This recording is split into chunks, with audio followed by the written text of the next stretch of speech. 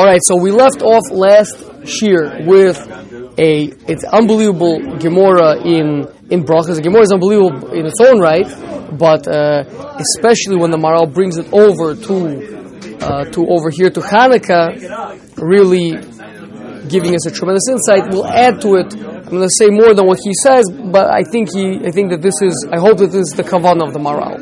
Okay, so first of all, we said the Gemara last time. We'll say it again.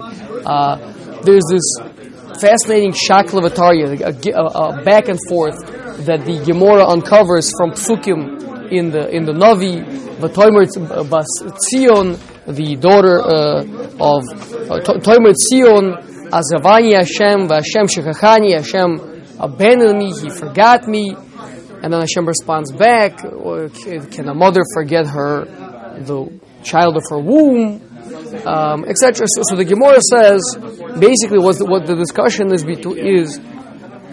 Klaus was saying, listen, we know we've sinned, and you've thrown us out, so seemingly we're done. Yeah. So Hashem says back to them, no, it's never going to break. The relationship between you and me is never going to break. It's a fundamental relationship. It's like the relationship between a child and the parent, and it's not a relationship that's broken. So Klaus will say, but just like that, Be'etzem, we are your children. Just like Be'etzem, we're connected to you. We're fundamentally an extension of you, but also fundamentally we're broken away from you. Also, where do we see that? So, meaning the beginning of everything is where you see.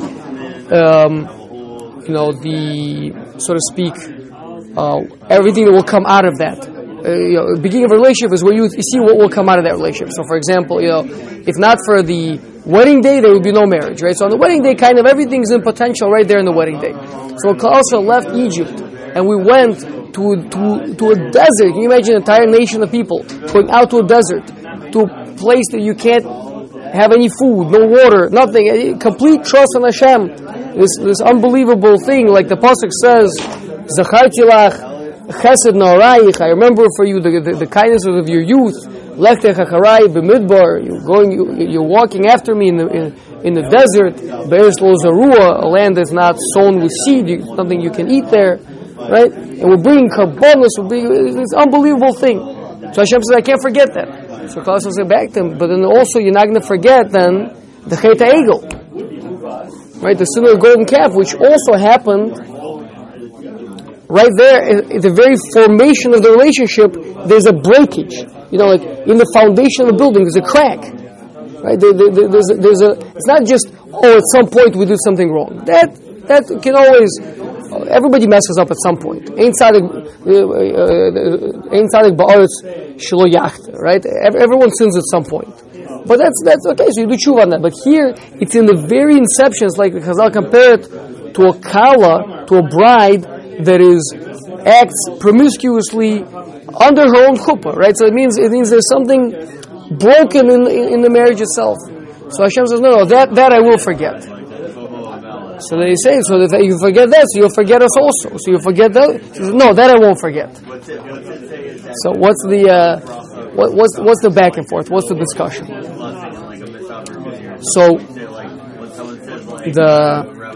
and then we'll tie it back into Hanukkah. So the Maharal explains that. So a few steps. Number one, we are different from the nations of the world in the fact that we are called B'ni B'chori, my son, my firstborn. They're not, right? What does it mean, my son, my firstborn? It means we are connected to Hashem. We're like a child to Hashem, which means we're close to Him. That is represented by what we said before, going after Hashem in the desert, bringing the karbonos, everything. Beautiful. That's a very, very strong connection that we have with Hashem. The Avos. The Avos laid it all down. Absolutely. Okay. Now, we're talking about once it's already being... Avos is like the DNA, This is already... We're talking about bringing it up. Yeah. Now, but every son is also broken away from his father. He's an individual person, meaning to the extent that he views himself as a continuation of his father, but he also on that same deep level also views himself as being different from his father. There's also a separation. There's a connection, and there's also right there a separation. And that's represented by the Chet Egel. Which means, even though we are fundamentally connected to Hashem, but we're also fundamentally disconnected from Hashem. So that's the discussion. So we start off thinking, maybe we're no different than anybody else. You've abandoned us, that's it, you're done with us. So Hashem says, no. That's not how it is. You have a fundamental relationship with me. We say, okay, but if that's the case, but right in there is also a fundamental break. So Hashem says, you're right. But there's another perspective from which the relationship is unbreakable. And that's from my perspective. But I will not forget. Which is that the son may view himself as being separate from the father. But the father doesn't view the son as being separate. He's always his baby. He's an extension of him. Still looking at it from behind. From up. Watching up and behind. So you watch your child from at a higher, further back, watch them take their steps. Right. They think, oh, I'm free. And you're like, you're where I want you to go. Right? So that's basically, so it means to say, there's although it's in the language of the Maral and the Rambam, the Chavos Lavavos, that there's an Ilo Alul relationship, a Mashpia Makabel relationship, but it's different. For the recipient, although, either for the created or for the created being, whatever it is, right? Although he understands that he comes from there, but he also understands, but now I'm separate. Now I am.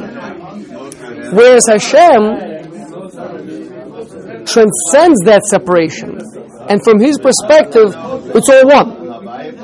There's no break. From his perspective, this is exactly a part of the plan. Yeah, or in other words, we can say, right, that Hashem's will includes us breaking away from Him and struggling and then coming back. It's all a part of that plan. Yeah. Okay. Now with that background, we can understand the unbelievable midrash that we mentioned last time, where why are Yavan compared to Choshech, right? Tohu v'vohu v'choshech al pnei tchom. The darkness was on the face of the abyss. So Yavan is called darkness. Why are they called darkness? Because they darkened our eyes with their decrees against us. What was the decree? That they made us right. Kisvu lachem al keren hashor. Write for yourselves on the horn of an ox. Ein li Yisrael chelik ve'elkei Yisrael. You have no portion in the God of Israel. What is this? What is this portion of Israel? What's the fight about? So, one of the most beautiful Mishnayos in Shisha Sidra Mishnah that every one of us has to carry around with us in our hearts is actually every parak in Pirkei Avos starts off with that Mishnah, even though it's not from Pirkei Avos. It's from the 10th parak of Sanhedrin. Anybody know what that first Mishnah in the 10th parak of Sanhedrin is? The parak is called Hachelik. No? Kol Yisrael yesh lem chelik l'olam haba. Yeah, all Jewish people have a chelik l'olam haba in the next world. Now, it's important to understand what that Mishnah means. It's an unbelievable Mishnah, because the Rambam said, Paskins in the Mishnah Torah clearly that it's talking about Rishoyim. It's talking about Rishoyim of Klal Yisrael. Because tzaddikim, they don't just have a chelik, they have a ganze olam haba, they have a whole thing. In fact, they have Shai Olamim, they have 310 worlds, whatever that means. But they have super duper connection to Hashem, each one his own unique connection to Hashem that he himself built. But the Rishoyim from Klal Yisrael, who are not Zocha, they don't have a world they built with Hashem. They never built a relationship with Hashem. So they have a chelik in Olam Haba. They have a portion. There's like one general, there's one general Olam Haba that they can share it. What's that? They got one hot dog. It's a lot more than a hot dog. It's Olam Haba. It's Olam Haba. We have no idea how great Olam Haba is. Yeah? But you're right. It's compared to what the tzaddikim have. Yeah, they have a share similar to, says the Rambam, what the Hasidi Umos HaOlam have. The righteous Gentiles, they also have a chelik in Olam Haba. In the same way. Now, the obvious question is, okay, a Yid who's a Rasha and a Chassid of the Umos HaOlam. Both have a chelik in Olam Haba. That's what still needs to go to Gehenna. Is there more than one type of chelik? The Rambam says the same way. Yeah, I think you're right that there's a in some of the other Sfarim it's written to be different. But for now we'll keep it. But the obvious question is, wait a second. You're telling me this guy, he's a now. The Rambam says this is Rishoyim who are not Kofrim in the Yud Gimel Ikrim, right? Obviously, they have to be believers. If they're deniers of the 13 principles of Jewish faith, then they don't have a chelik in Olam Haba, right? But as long as a person is fundamentally a believer, yeah, even though he's a Rasha Merusha, he's a womanizer, he's a thief, he even killed a person, a terrible person, he has a chelik in Olam Haba. Does that make sense to you?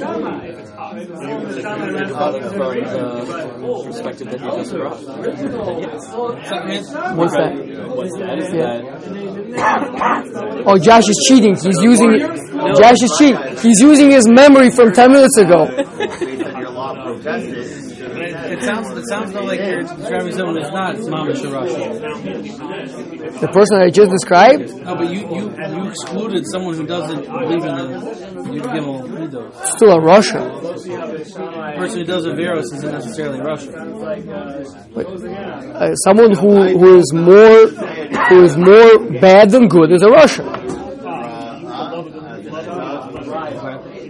I see someone needs to review the beginning of the second chelik of Derech Hashem, right?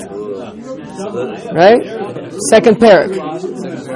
Yeah. Maybe it's Taiva. Maybe it's not a rush. Maybe sure. It's Taiva, Gaiva, covered. You have Taiva, you have Taiva, Kina, and covered. Motzina Sodom Minol. Yeah, very bad things. Make you a Russia? Oh, he's a Russia, absolutely a Russia. But he still has a chelik in Olam Haba. Yeah? But the question is why? So the answer is what we explained earlier. That a Yid fundamentally is connected to Hashem. And unless he breaks that fundamental connection by uprooting himself out of his connection to Hashem through the denial of the Yud Gimel Ikrim, he still maintains that relationship with Hashem. Okay? Now, even though he himself didn't do anything positive over here, right? Now, that's a Pella. That's a Pella, right? And can you imagine walking over to a Buddhist, right? Now, Buddhists are kind of philosophers. They're kind of like a philosopher. Right? They believe in a spiritual world, and they also believe that you can practice any discipline you want if it'll help you to improve yourself emotionally, spiritually, as a person, and that's how you're gonna get closer to the infinite whatever. Yeah. So you come over to them and you say to them, hey, do you know that this person who's a Rasha, he's gonna be close to the infinite. He's gonna have a portion in Olam Haba. He's gonna get furious at you. What are you talking about, right? There's no gifts, no freebies in the world, right? If you're a tzaddik, you get to be close. You get to be close to God, right? If you're a Rasha, then you're out, right? That's what Seichel says. Yeah. So there was a fundamental fight over here, right? That the Yevanim were saying to us, "Kisvu lachem al keren hashor." Write for yourselves on the horn of an ox. Ein l'Yisrael chelik b'Elkei Yisrael. You have no chelik. You have no automatic portion in Olam Haba, in God. I mean, God means in a relationship with God, not in God himself. You don't hold stakes in God, but it means in a relationship with God, right? You don't have a chelik, a portion. They said, no, you don't have a chelik. If you are a tzaddik, you can earn it good. But how you can have a chelik? From where? So we answer back to them, what do you mean? Because we're different. We have a fundamental relationship with Hashem. It's there, it's automatic. They say, oh yeah? And where do they point? Joey, where do they point? Close. Into Chet Egel. That's what you meant, Chet Egel. Okay. They point to the Chet Egel and they say, look, you're telling me that you're fundamentally connected to Hashem. You're not fundamentally connected to Hashem. In your very beginning you sinned, so therefore you're broken off. Now, if you're going to be a tzaddik and you're going to get closer to Hashem, good, then fine. Then you can have, everybody can have a portion in God if they become righteous. But automatic, no, you don't have that, because you sin with the Chet Egel, a proof. So therefore, write for yourselves on the horn of an ox, which is obviously a reminder of the Chet Egel, that this is not true, right? Now, but what do we? So what do we answer back to that? Back in the Gemara over here, what did Hashem respond? One-way street.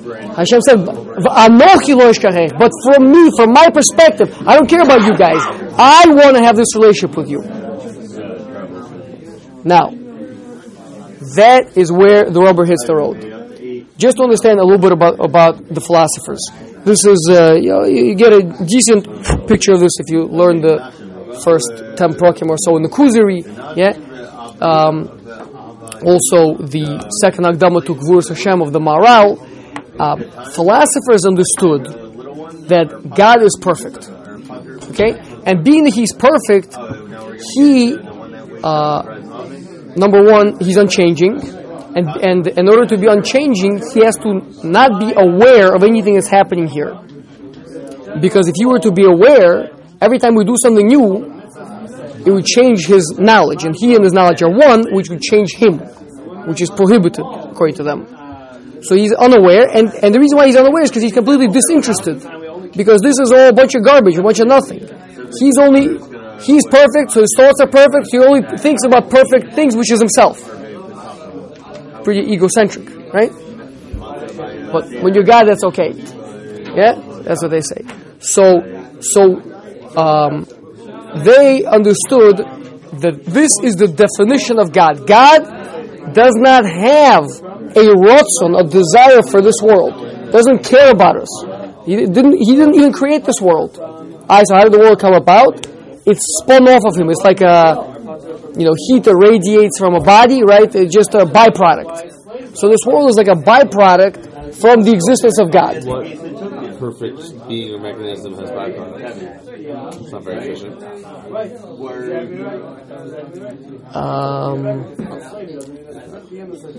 I'm not a good fan. Efficiency, I don't know. Yeah, I mean, efficiency is only important when you're limited in resources. Who says that efficiency in this case is? On the contrary, His existence is such that it's even spawns other existences.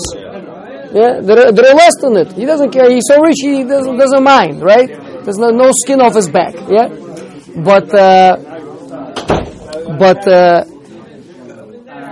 and therefore He can't possibly be interested in anything that's happening here.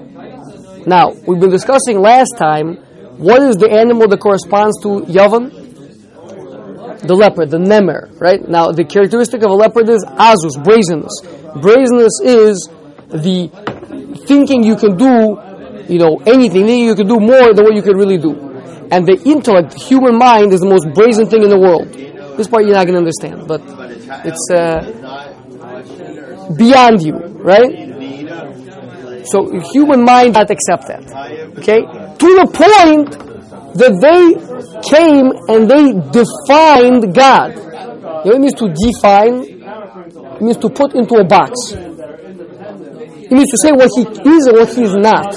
What He can do and what He cannot do.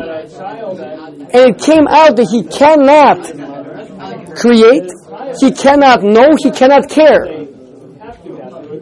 And so they got this neat little God up there that they've imprisoned in a box, yeah? And that's the brazenness of the leopard.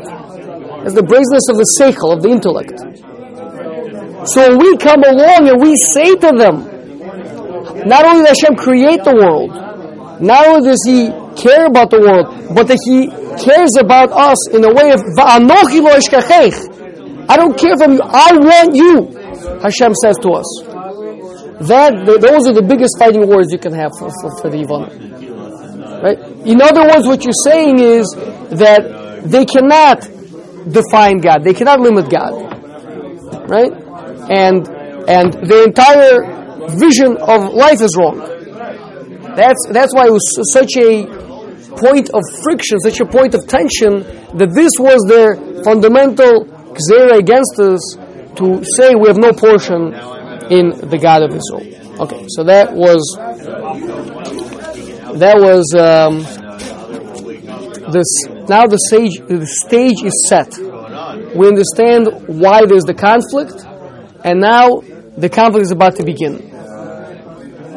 Okay, the Gemara in Shabbos says, "My Hanukkah." What's Hanukkah?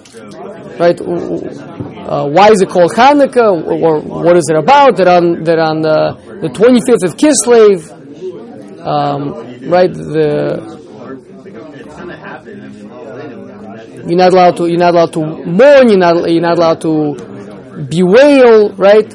Why? Because when we finally managed to expel the Yevonim from Yerushalayim, right? And we came into the Heichel of the Mikdash, and we found that they contaminated all the oils, right? Except for one Pach Shemen that was sealed with the signet of the Kohen Gadol, and we were Metaher the Beis HaMikdash, and we lit the menorah, and it was only 1 day's worth of burning, and it burned for 8 days. This story, I'm assuming, maybe you heard once or twice. Okay. And that's why we established these days, Lahodos or Lahalo, 8 days of unbelievable gratitude to Hashem for all generations. Obvious question is, what? Because of a miracle that one jar of oil burned for 8 days instead of 1 day made this whole big miracle, made this whole big holiday? I mean, a lot of miracles happened over the course of the years, right? That's obviously not because of the miracle. What is it? What is it because? What are we commemorating on Hanukkah? The miracle? We're also commemorating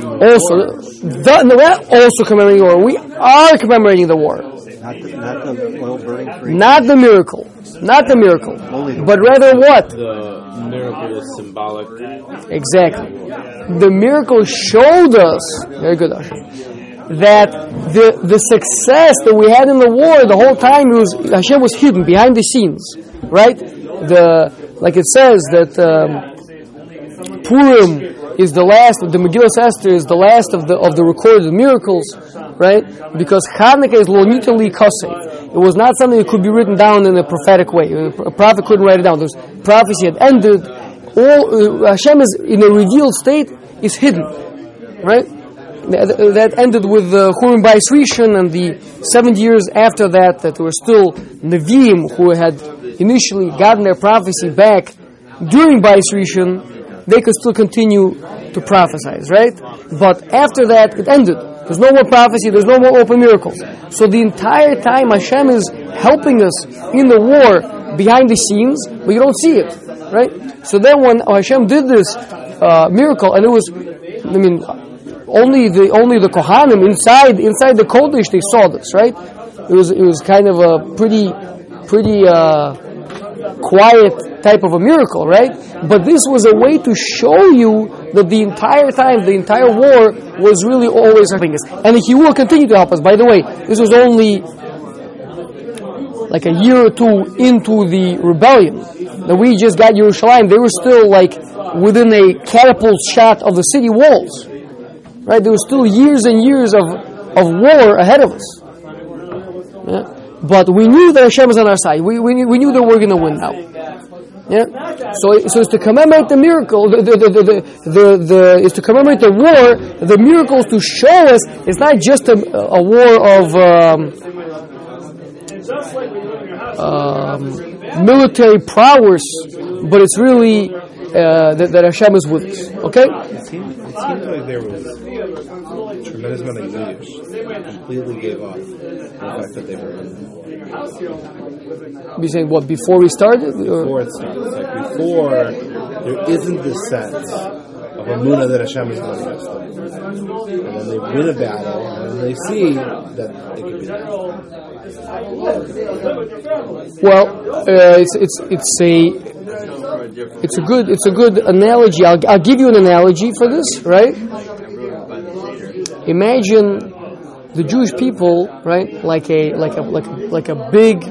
big candle, yeah, and you extinguish the fire until there's one little tiny thing left, right, and then just a little spark, right, and then the Hashmonoim, the Kohanim, the Kohen Gadol, it comes and he blows on it, it gets bigger and bigger and bigger, and more Yidden join the rebellion, and more join, and it gains momentum until the fire, kind of regains its full strength. So you're right. It was very much, again, all the Shmonim, and this is going to be back to our analogy, right? Really, what we're saying is that the miracle of the Shemen and the menorah and all that was the perfect analogy to demonstrate what had happened, what was the war about, and where was the success, right? So yeah, all the Shmonim they contaminated except for this one little thing left,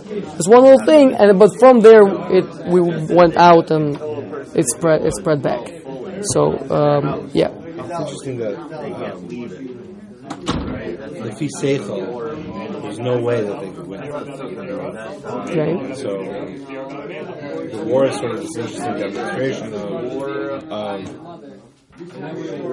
the Greeks. Of course, we're going to win this war. We have a stronger army. We have better tacticians. If we are Chachma, there's no way that they could win. And then the war is a demonstration of something beyond. Yep, that's right. Is there any militaristic resources on the war? Say again? Like for example, by the siege of the old city and the destruction of cities, like Josephus has like a whole accounts on different battles that were back and forth. Yeah, there was a lot of records. We have a lot of records. Yeah, sure. There's where different battles took place and everything. I have an oddity. I'd like to hear what you have to say. As great of a miracle as it was, and we're still celebrating it to this day, the Hashmonaim disappeared, the Beis HaMikdash disappeared. We don't have the two things that is the root of, not the root, but the players, so to speak, in the whole story of Hanukkah. They didn't last. But that the Hanukkah, the idea of what Hanukkah represents does. So I think did you listen to last week's shir? I think so. Okay, so we did last week that even though we won, right? But now we're in the fourth exile, and the fourth exile is really a resurrection of all three of the exiles. So all combined. Which is why the Romans destroyed the second Beis HaMikdash.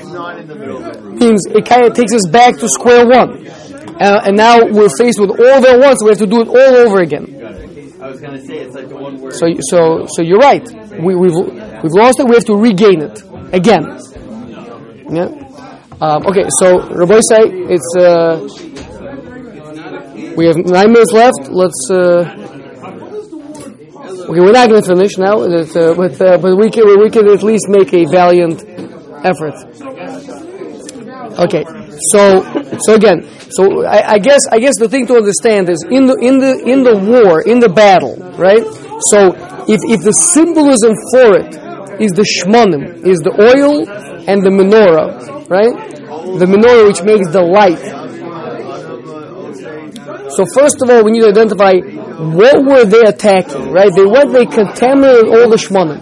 Why were they contaminated? Why were they out specifically against the menorah? Right? Why was this like a target of theirs? Yeah. So we know that fundamentally they were. We spoke about them being the seichel. They were misnagid. They were against, right, the Torah. Torah is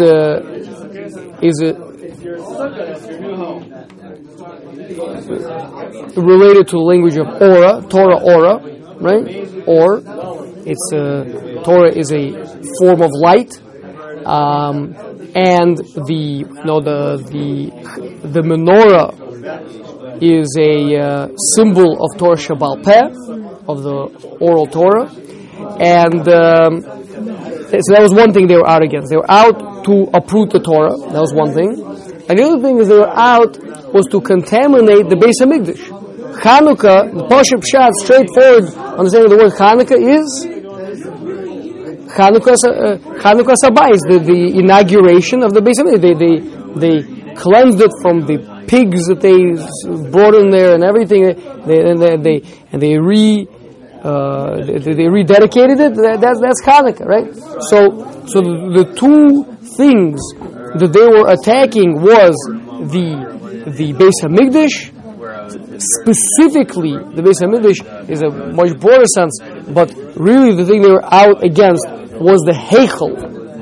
The Heichel means the place where the inside where the vessels are, right? They were against the Heichel, and they were against the Torah in general. Okay, now.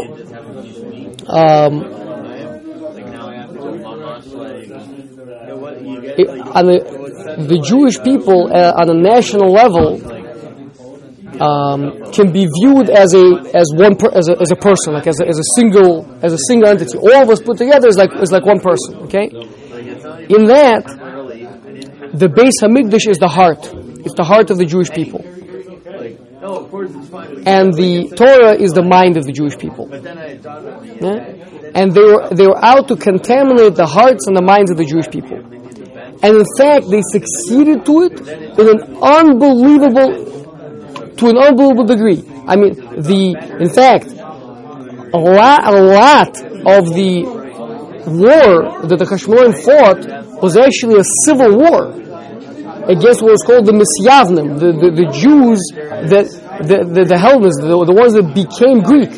Right? I mean, they had such a level of penetration that it was like amongst the Jews it was already like taboo to be like, frum, right? 90% of them were secular, right? And so that's represented, kind of materialized in the contamination of the Heichel, of the Beis Hamikdash, right? And of the bittul, the nullification of the Torah. Now, the Maharal gives an unbelievable remuzim to see all these things.